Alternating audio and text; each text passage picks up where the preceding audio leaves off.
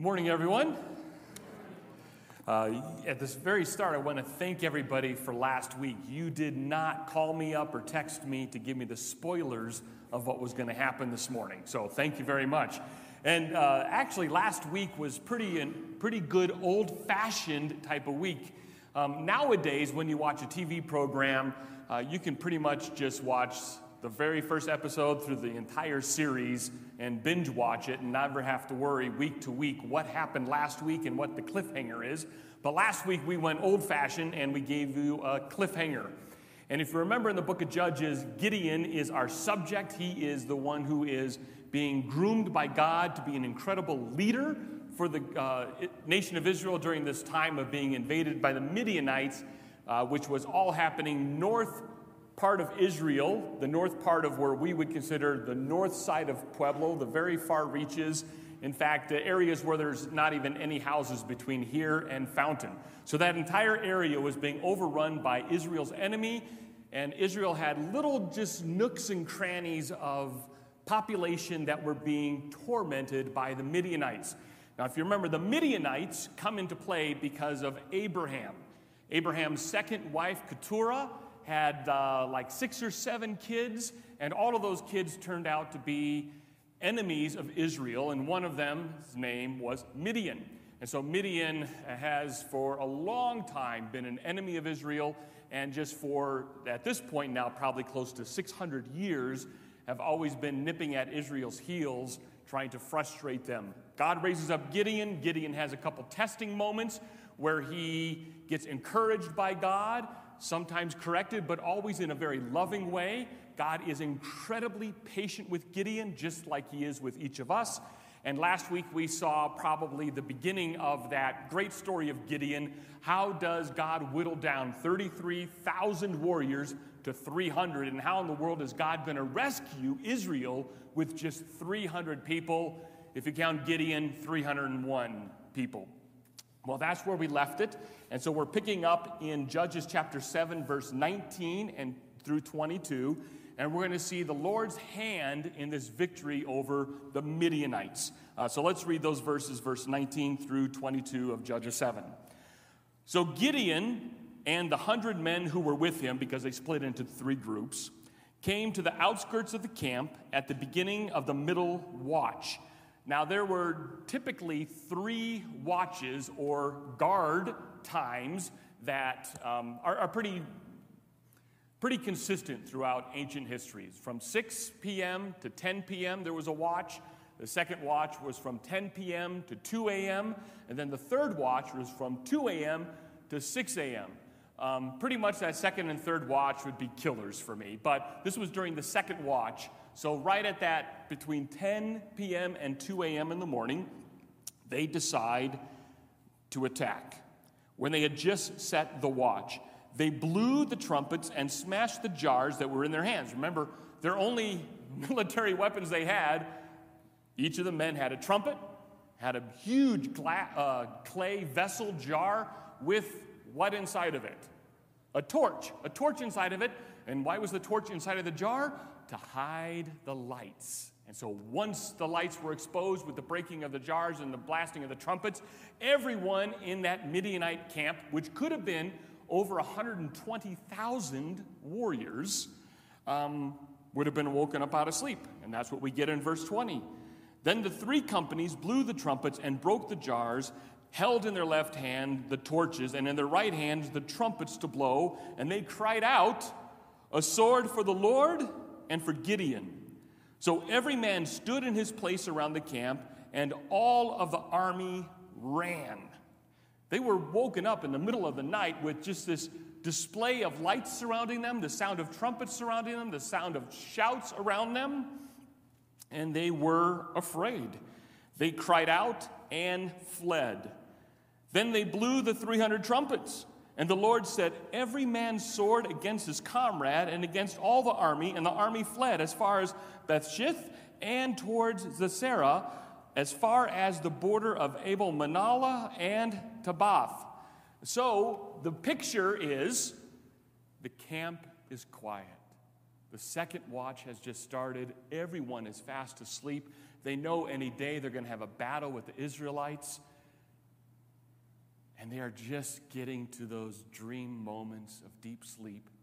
And immediately clashes and clashes and clashes of broken jars everywhere. Lights surrounding the camp in every direction that they see. And then trumpets sound. And so their reaction is, let's stab one another. Basically, that's what happened. They get so confused, and it's God bringing this confusion to that army, that they wonder, who's my enemy and who's my friend? And it's not like they had name tags on all their uniforms. It's not even like they even dressed alike in uniforms. They just started hacking at each other, swinging their swords and killing one another. And I imagine the Israelites at that moment had to be looking down at this disorderly, ransacking type of massive tent city, 120,000 army men just doing their job for them, just killing each other with the sword. And all they're doing is blowing trumpets and waving around a light. Amazing. And so when they blew the 300 trumpets, the Lord set every man's sword against his comrade and against all the army, and they fled, which means basically from every direction. If it was on the far north side of Israel, in every direction from there, they just spoked out and spidered out and ran away. The majority of them running towards the east, back to the land of the Midianites, where there was safety, where there were no Israelites. So they would have crossed the Jordan River, which in our perspective would be I-25 heading far east as they possibly could. And the entire time they are wondering, who's running with me, friend or foe? I don't know who it is, so I stab them. It is amazingly funny how God intervenes in human life to get his will done. So far at this point, this initial attack, the Israelites didn't have to raise a sword. They didn't have to throw one stone, one spear, send in one chariot, one horseman, one arrow, nothing. They just did what God commanded. Blow the trumpets, wave the torches around, and yell. And God would do the rest. God is the one who brought that victory. Because no army general is going to think, I'm going to defeat 120,000 warriors with 300 people with jars, torches, and trumpets. And God tells us in that verse, he is the one who set the hearts against one another. He's the one who brought about the destruction of this army. A heart, from the very heart. Well, he continues in the next few verses in the rest of chapter 7 to give us some more details about what's happening here. So the initial attack takes place right around 10 p.m., so it's nighttime, and there were no street lights. There were no flashlights. There were no headlights. There were no vehicles with lights. There were no floodlights. There were no spotlights. There were nothing. What they had was basically campfires and torches. And so imagine being woken up in the dead of night, hearing all this commotion, seeing all this commotion, hearing people stabbed in the dark, not knowing what to do, they just run. And as they run, the following happens. And the men of Israel were called out from Naphtali, from Asher, and from Manasseh, and they pursued after Midian. So in this process, at that 10 p.m. time frame, all this chaos is breaking forth. They're killing themselves, and Gideon somehow sends a message out to the countryside, now's the time. Now is the time to stand up and serve God. Previously, a lot of them had come together. 33,000 of the Israelites came together to attack this army of 120,000. And God whittled that down. The ones who were scared, go home. It's okay. And the ones who drank with their hands like civilized people, you go back too. I just want the ones who are lapping up water like a dog. I only want 300 of them. So he grabs those people, and now the call goes out. Now's the time to reinforce God's plan. And they do. The word goes out. 24, Gideon sent out messengers throughout the hill country of Ephraim. This would have been in the middle of the night, saying, come down against the Midians and capture the waters against them as far as Beth Barath and also the Jordan. You see, if they can get them all confused in the middle of the night, uncertain about what's going on, filtering towards the Jordan River, there's no bridges there.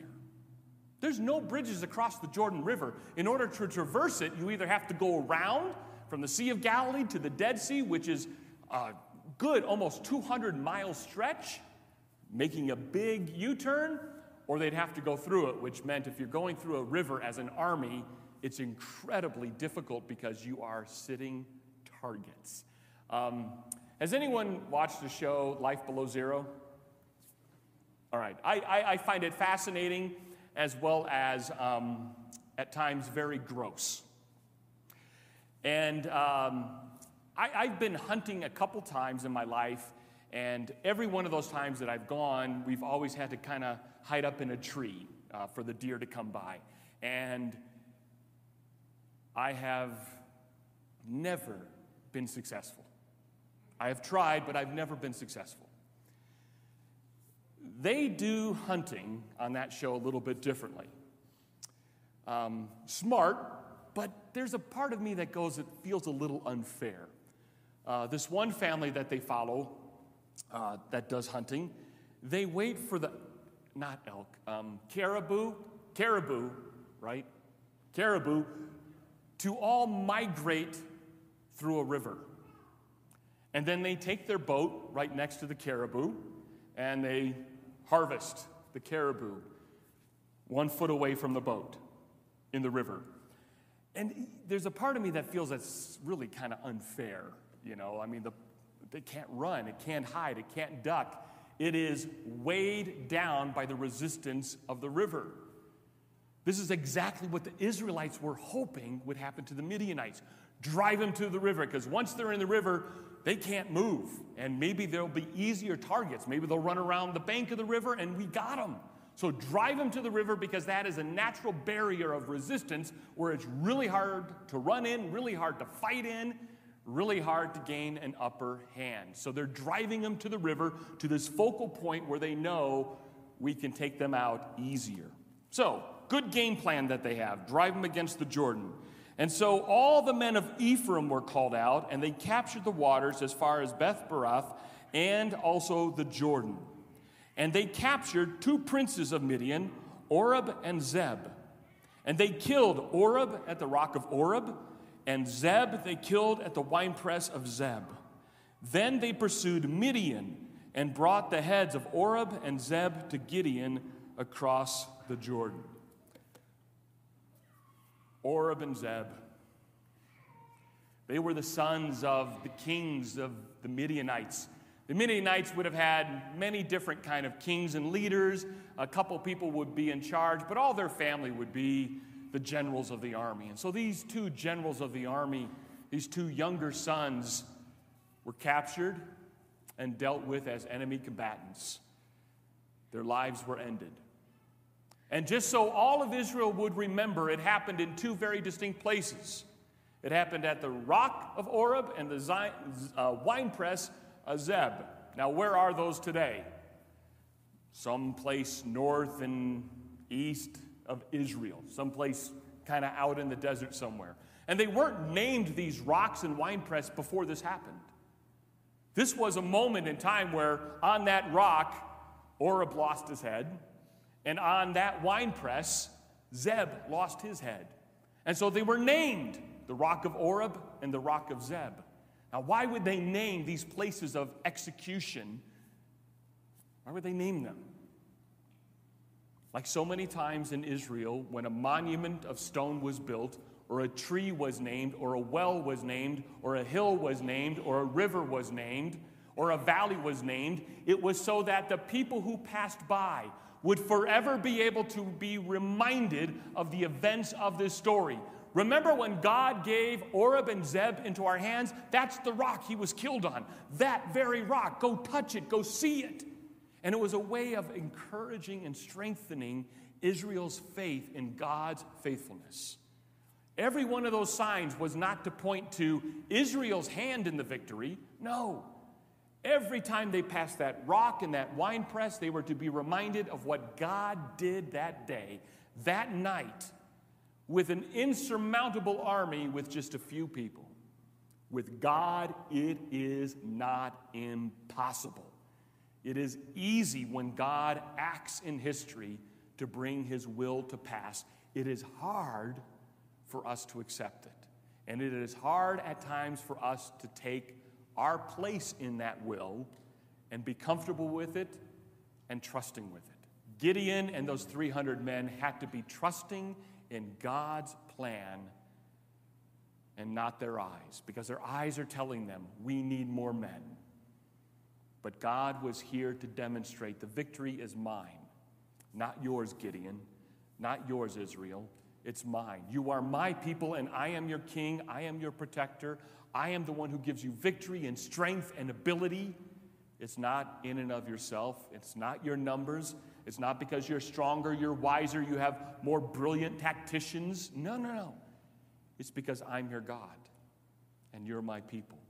And that is exactly how God relates to us in this very day. I am your God, and you are my people. Your strength, your power, your resolve, your wisdom, your talents, your ability, it's all mine, God says. I do ask you to act and to step out in faith and to do and to obey and to listen and to follow and to trust. But the victory is not ours to produce or win. It's God's victory. Every single time it is God's victory. And we have seen numerous times, even in the story of Gideon, where God does not want to share his glory with us. He is all glorious. We reflect his glory. We have no glory in and of ourselves. We reflect the glory of the Son and his work in our life. And God asks us to trust. But God did take the call and say, hey, I need people to come help. I need people to come help now. And the people answered. And there is a time when the call for help is absolutely necessary, and answering that call is exactly what the church needs to do. How do I know, Tim, when to answer the call when I hear a need? I think it's very simple. Here's the answer. And this is going to work for you for your entire life. If you step away from that need and it comes back to your mind, oh, I remember they need this, or they need that, or someone needs this. If you are at all, right then and there, act on that call, that need, that cry for help. Act on it. Act on it. Oh, well, I don't have the power, I don't have the time, I don't have the resources. You don't know how uncomfortable that makes me. Yes, I do. And none of that matters. When God places on your heart and opens your eyes to a need and an opportunity to serve, you grab it by the horns and say, yes, God, I will give, I will serve, I will honor, I will step out in faith. I will do it. Knowing full well you don't have the strength, knowing full well you don't have the time, you don't have the resources, you don't have the endurance, that's not the question. The question is your willingness to listen to God when he says, your people need you. When he says, I need you to act. These people were all sent home. They must have, some of them felt relief because they were scared, so they went home. But some of them probably were a little bit disappointed. What do you mean I can't go to war? I want some of that victory, and it's all because I drink water differently than other people?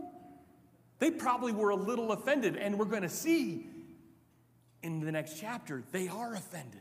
But yet they still answered the call because God said, call and come. Now there's two verses that come to mind when we talk about fulfilling a need that God brings to your attention. One of those is in Galatians chapter 6, verse 10, and which Paul says in verse 10 of chapter 6, so then, as we have opportunity, let us do good to everyone, and especially to those who are the household of faith. So Paul says, whenever we have an opportunity, whenever there is something in front of us, we are to approach that something of need with that absolute precision and that beautiful understanding that we are to do good to everyone, especially those of the household of faith, especially to those who God considers our brothers and sisters, who are part of the same adopted family of God. When there is a need and an opportunity, Paul says, at any time you see that, do good. Do good. And then a beautiful verse in Isaiah chapter 58, and the entire chapter is really encouraging, but there's one of the verses in there, there's several verses in there, but this is the one I picked out that I think really helps motivate our service to others. And I have said this numerous times, and it is an absolute truism, that when someone comes to me feeling unappreciated, when someone comes to me feeling isolated, when someone comes to me and says, Tim, I don't feel connected, when someone comes to me and says, I don't have any friends, when someone comes to me and says, I'm lonely, my go-to answer is always going to be, maybe it's not so much a go-to answer, but it's a go-to question. My go-to question is, where are you serving? And I get this look of, no, you didn't hear my question. I'm talking about, I don't feel fulfilled, I'm lonely, I don't feel connected, I don't think I have any friends. What do you mean, where am I serving? My go-to question is always going to be, where are you giving of yourself to others? Where are you serving? Where are you taking hold of the opportunities and volunteering and saying, I'll go, I'll do it, I'll sign up, I'll be part of that, I'll help? Because when that happens, something spiritually magical happens. When you start giving to others, serving others, helping others, giving of yourself to others and other needs, all of a sudden, your attention gets off of yourself and onto someone else. And God does a wonderful thing when He does that in your heart and life. He gives you joy. And it doesn't have to be, okay, I'll volunteer and teach a Sunday school class. It doesn't have to be those big things. It can be, let me hold the door open for people Sunday. Let me say hi to them as they come in out of their cars on a Sunday morning. Let me greet them. Let me ask them if I can get them a cup of coffee. Let me ask them if I can take their trash and throw it away as I see them walking out. It could be simple things, but the focus is off of yourself and poor me and on to the needs of others. And Isaiah, God tells us a wonderful little nugget of truth there in Isaiah 58, verse 10. He says, if you pour yourself out to the hungry, if you satisfy the desire of the afflicted, that is a beautiful poetic way of saying, if you're out there giving of yourself to those in need who are unworthy of the world's attention, if you're helping the afflicted, then your light shall rise in the darkness, and your gloom will be as noonday. See what he's saying there? He's saying if you pour yourself out for those in need, if you give yourself over to those who are afflicted, if the attention is off of poor you and on to others, something wonderful happens in your own heart. All of a sudden, all that doom and gloom and self-pity is gone. It's just as if the noonday opened up. It is just as if the sky became beautifully removed of all the clouds. I don't know if anyone noticed yesterday afternoon around 4 o'clock, but at least out in Pueblo West, do you know what we saw for the first time in a day? And I know that's weird. A day went by. We saw blue sky and the sun. And all of a sudden, the ickiness of that earlier that day was kind of like, whatever, it's gone. Something wonderful happens when we see blue sky and the sun. It just, I don't know, makes you smile. Your day just is a little less doomy, gloomy, and overcast. And it's a beautiful thing. So God says, when you give of yourself to those in need, when you volunteer and answer the call for help, and your attention is on others and not yourself, the needy and the afflicted, something wonderfully spiritually comes alive and enlightened in your life. That is a key to getting over self-pity, depression, and loneliness. Giving yourself over to those opportunities to do good. And the Israelites answered that call in spades. They all came out at the end of Judges 7, so much so that they pursued the army to the edges of the Jordan River, captured Oreb and Zeb, and killed them, and then, of course, brought it to Gideon as triumph. We had a dog, Casey, who, wonderful, absolutely wonderful dog. Actually, no, it wasn't Casey, it was Honey. Another dog we had, different than Casey, challenging dog. But I remember the look of horror on everybody's face when she found a little nest of animals and brought one of the animal babies, almost that proud moment of, Dad, look what I brought you. Like, oh, why would you play with that? But I think we've all seen cats bring mouse or mice to the doorstep, this, you're looking for that acknowledgement, the cat's looking for that acknowledgement. Good job, you brought in a baby rabbit. Yay, good job. This is sort of what the army's doing for Gideon, bringing in the spoils of war, as was tradition. So you would think that at that moment, there would be great excitement in Israel's camp. Yes, victory, and we have two of their leaders' heads to show for it. Well, Gideon unfortunately had to deal with three groups of people that wanted to have a pity party and wanted to rain on Gideon's parade. That first group of people are the Ephraimites. The Ephraimites were not allowed to go into battle with Gideon, was not part of that 300. They were afraid and they were sent home. But they answered the call, but they were ticked at Gideon for what had happened. Let's pick that up in verses 1 through 3 of chapter 8. Then the men of Ephraim said to him, that is to Gideon, "What is this that you have done to us, not to call us when you went to fight against Midian?" And they accused him fiercely. Okay, so you see the scenario is, who was the one who decided the 300 should go to war? Who was the actual person that made that decision? God. God did. Gideon was just the spokesman. He was just the go-between between God and the 33,000 Israelites that were there. But Ephraim attacked Gideon, saying, "How come you did this to us? You did not let us go to war." They were ticked that they were not part of the victory party of that 300. Now, they came when volunteers were requested again, reinforcements were needed, but they were upset from the very beginning of this. How dare Gideon not invite us to go to war when they went up against the Midianites? And they accused him fiercely. Verse 2 says, "And he said to them," this is his reply, may not have been my reply, may not have been your reply, but this is their reply. Gideon's reply, he said to them, "What have I done now in comparison with you?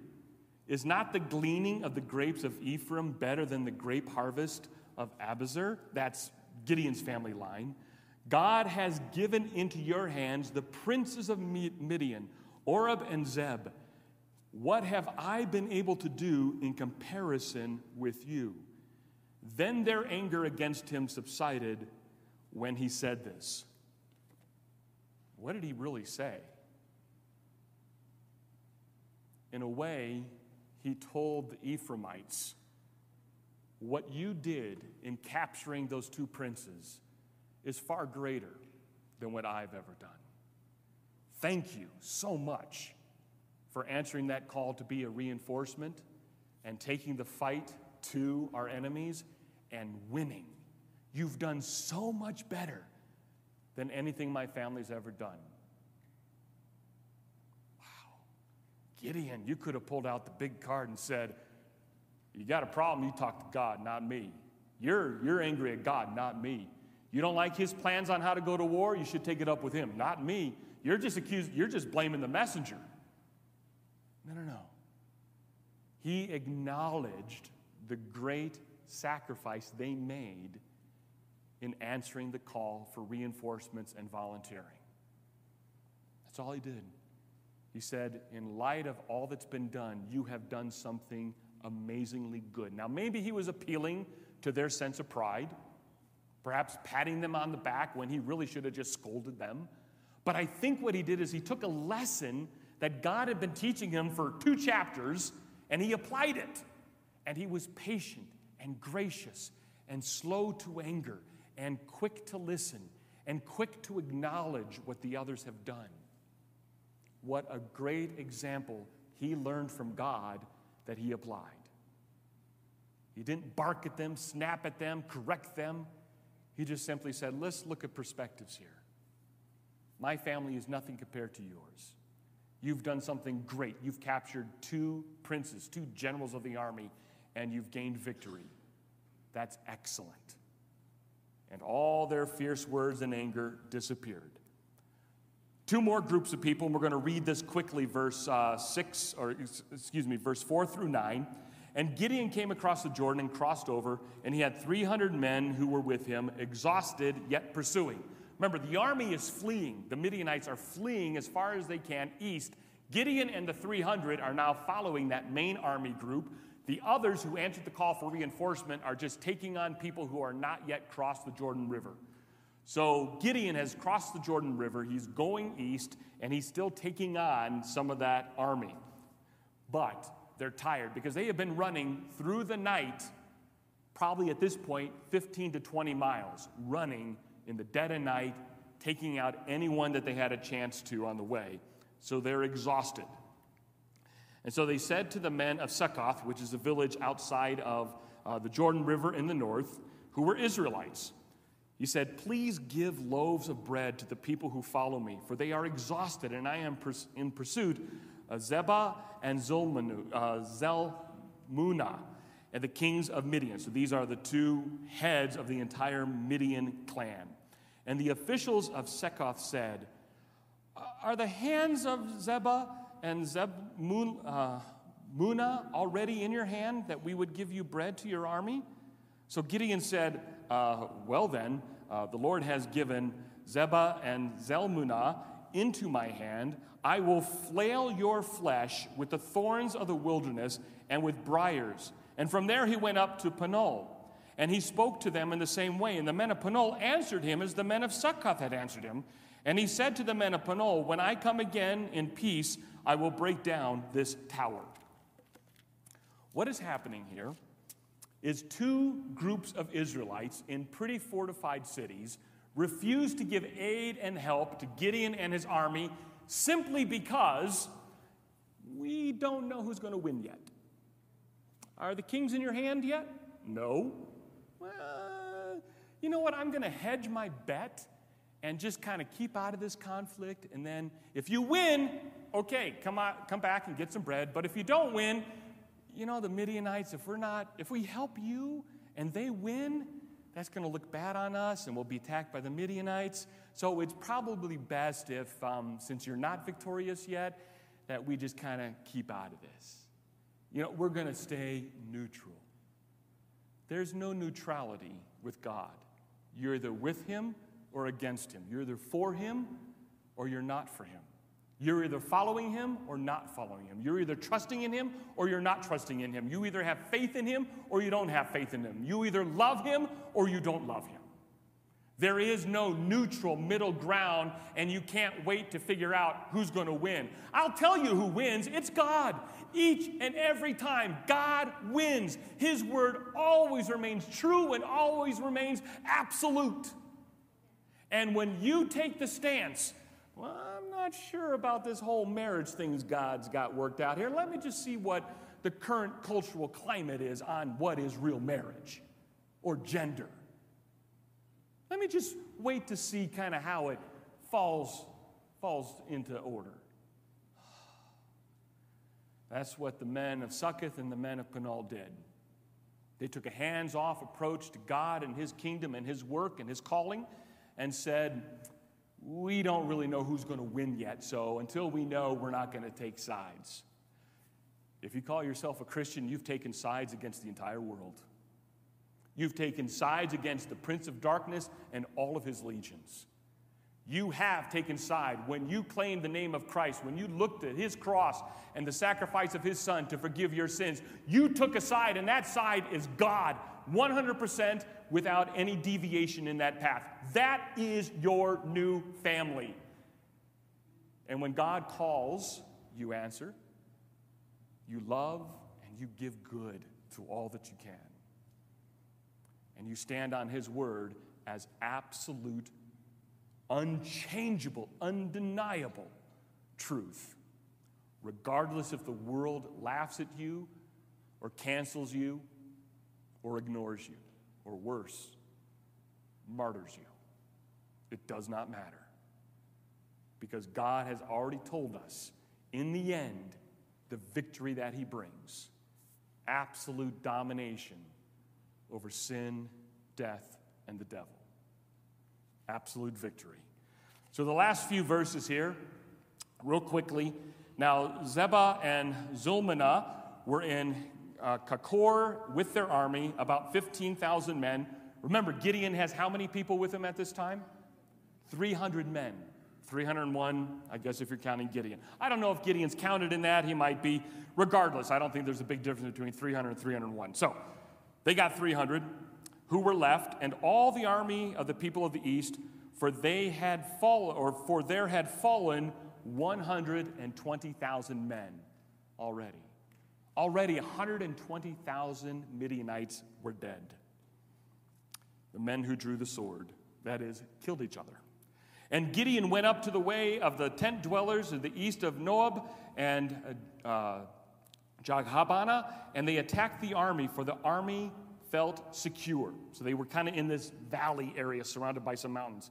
And Zebah and Zalmunna fled, and he pursued them and captured the two kings of Midian, Zebah and Zalmunna, and threw all the army into a panic. And Gideon, the son of Joash, returned from the battle by the ascent of Heres, and he captured a young man from Succoth and questioned him. And he wrote down for him the officials and the elders of Succoth, 77 men.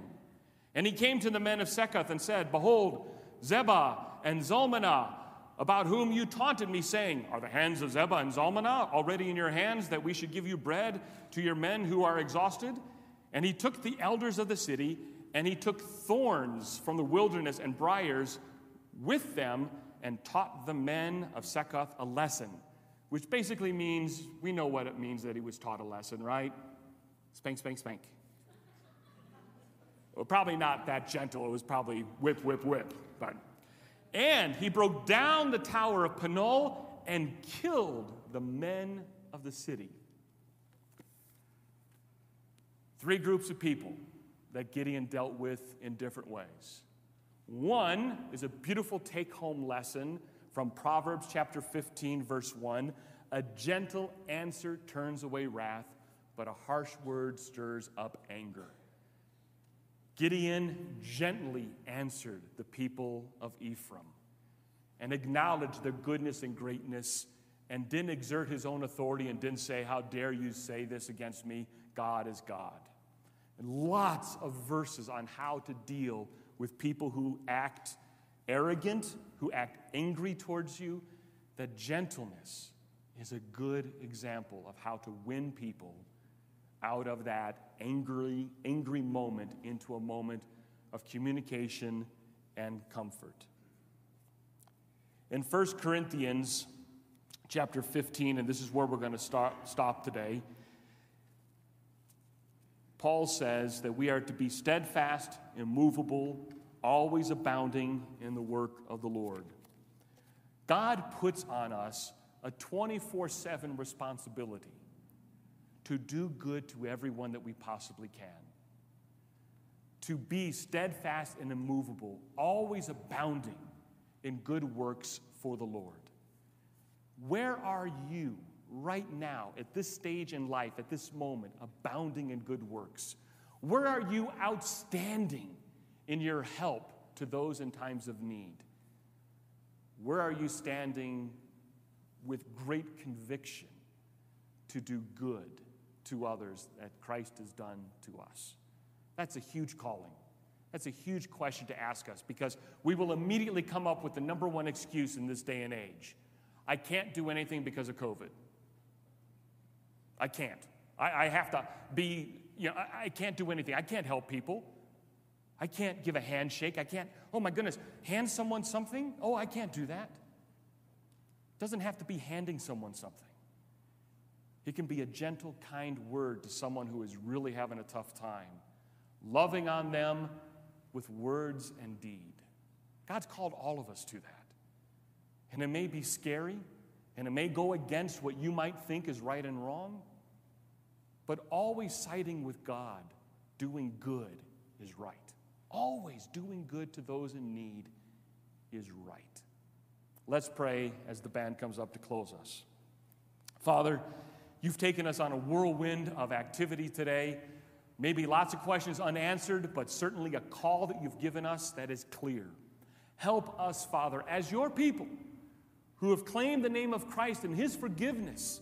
Help us, Father, to demonstrate to the world around us the goodness of your name, the goodness of your gospel, and the goodness of your truth. Help us, Father, to stand firmly upon your word, that we might show the world around us your love through Christ, through us. In Jesus' name, all of God's people said, amen. Let's close and sing this song. Let's stand.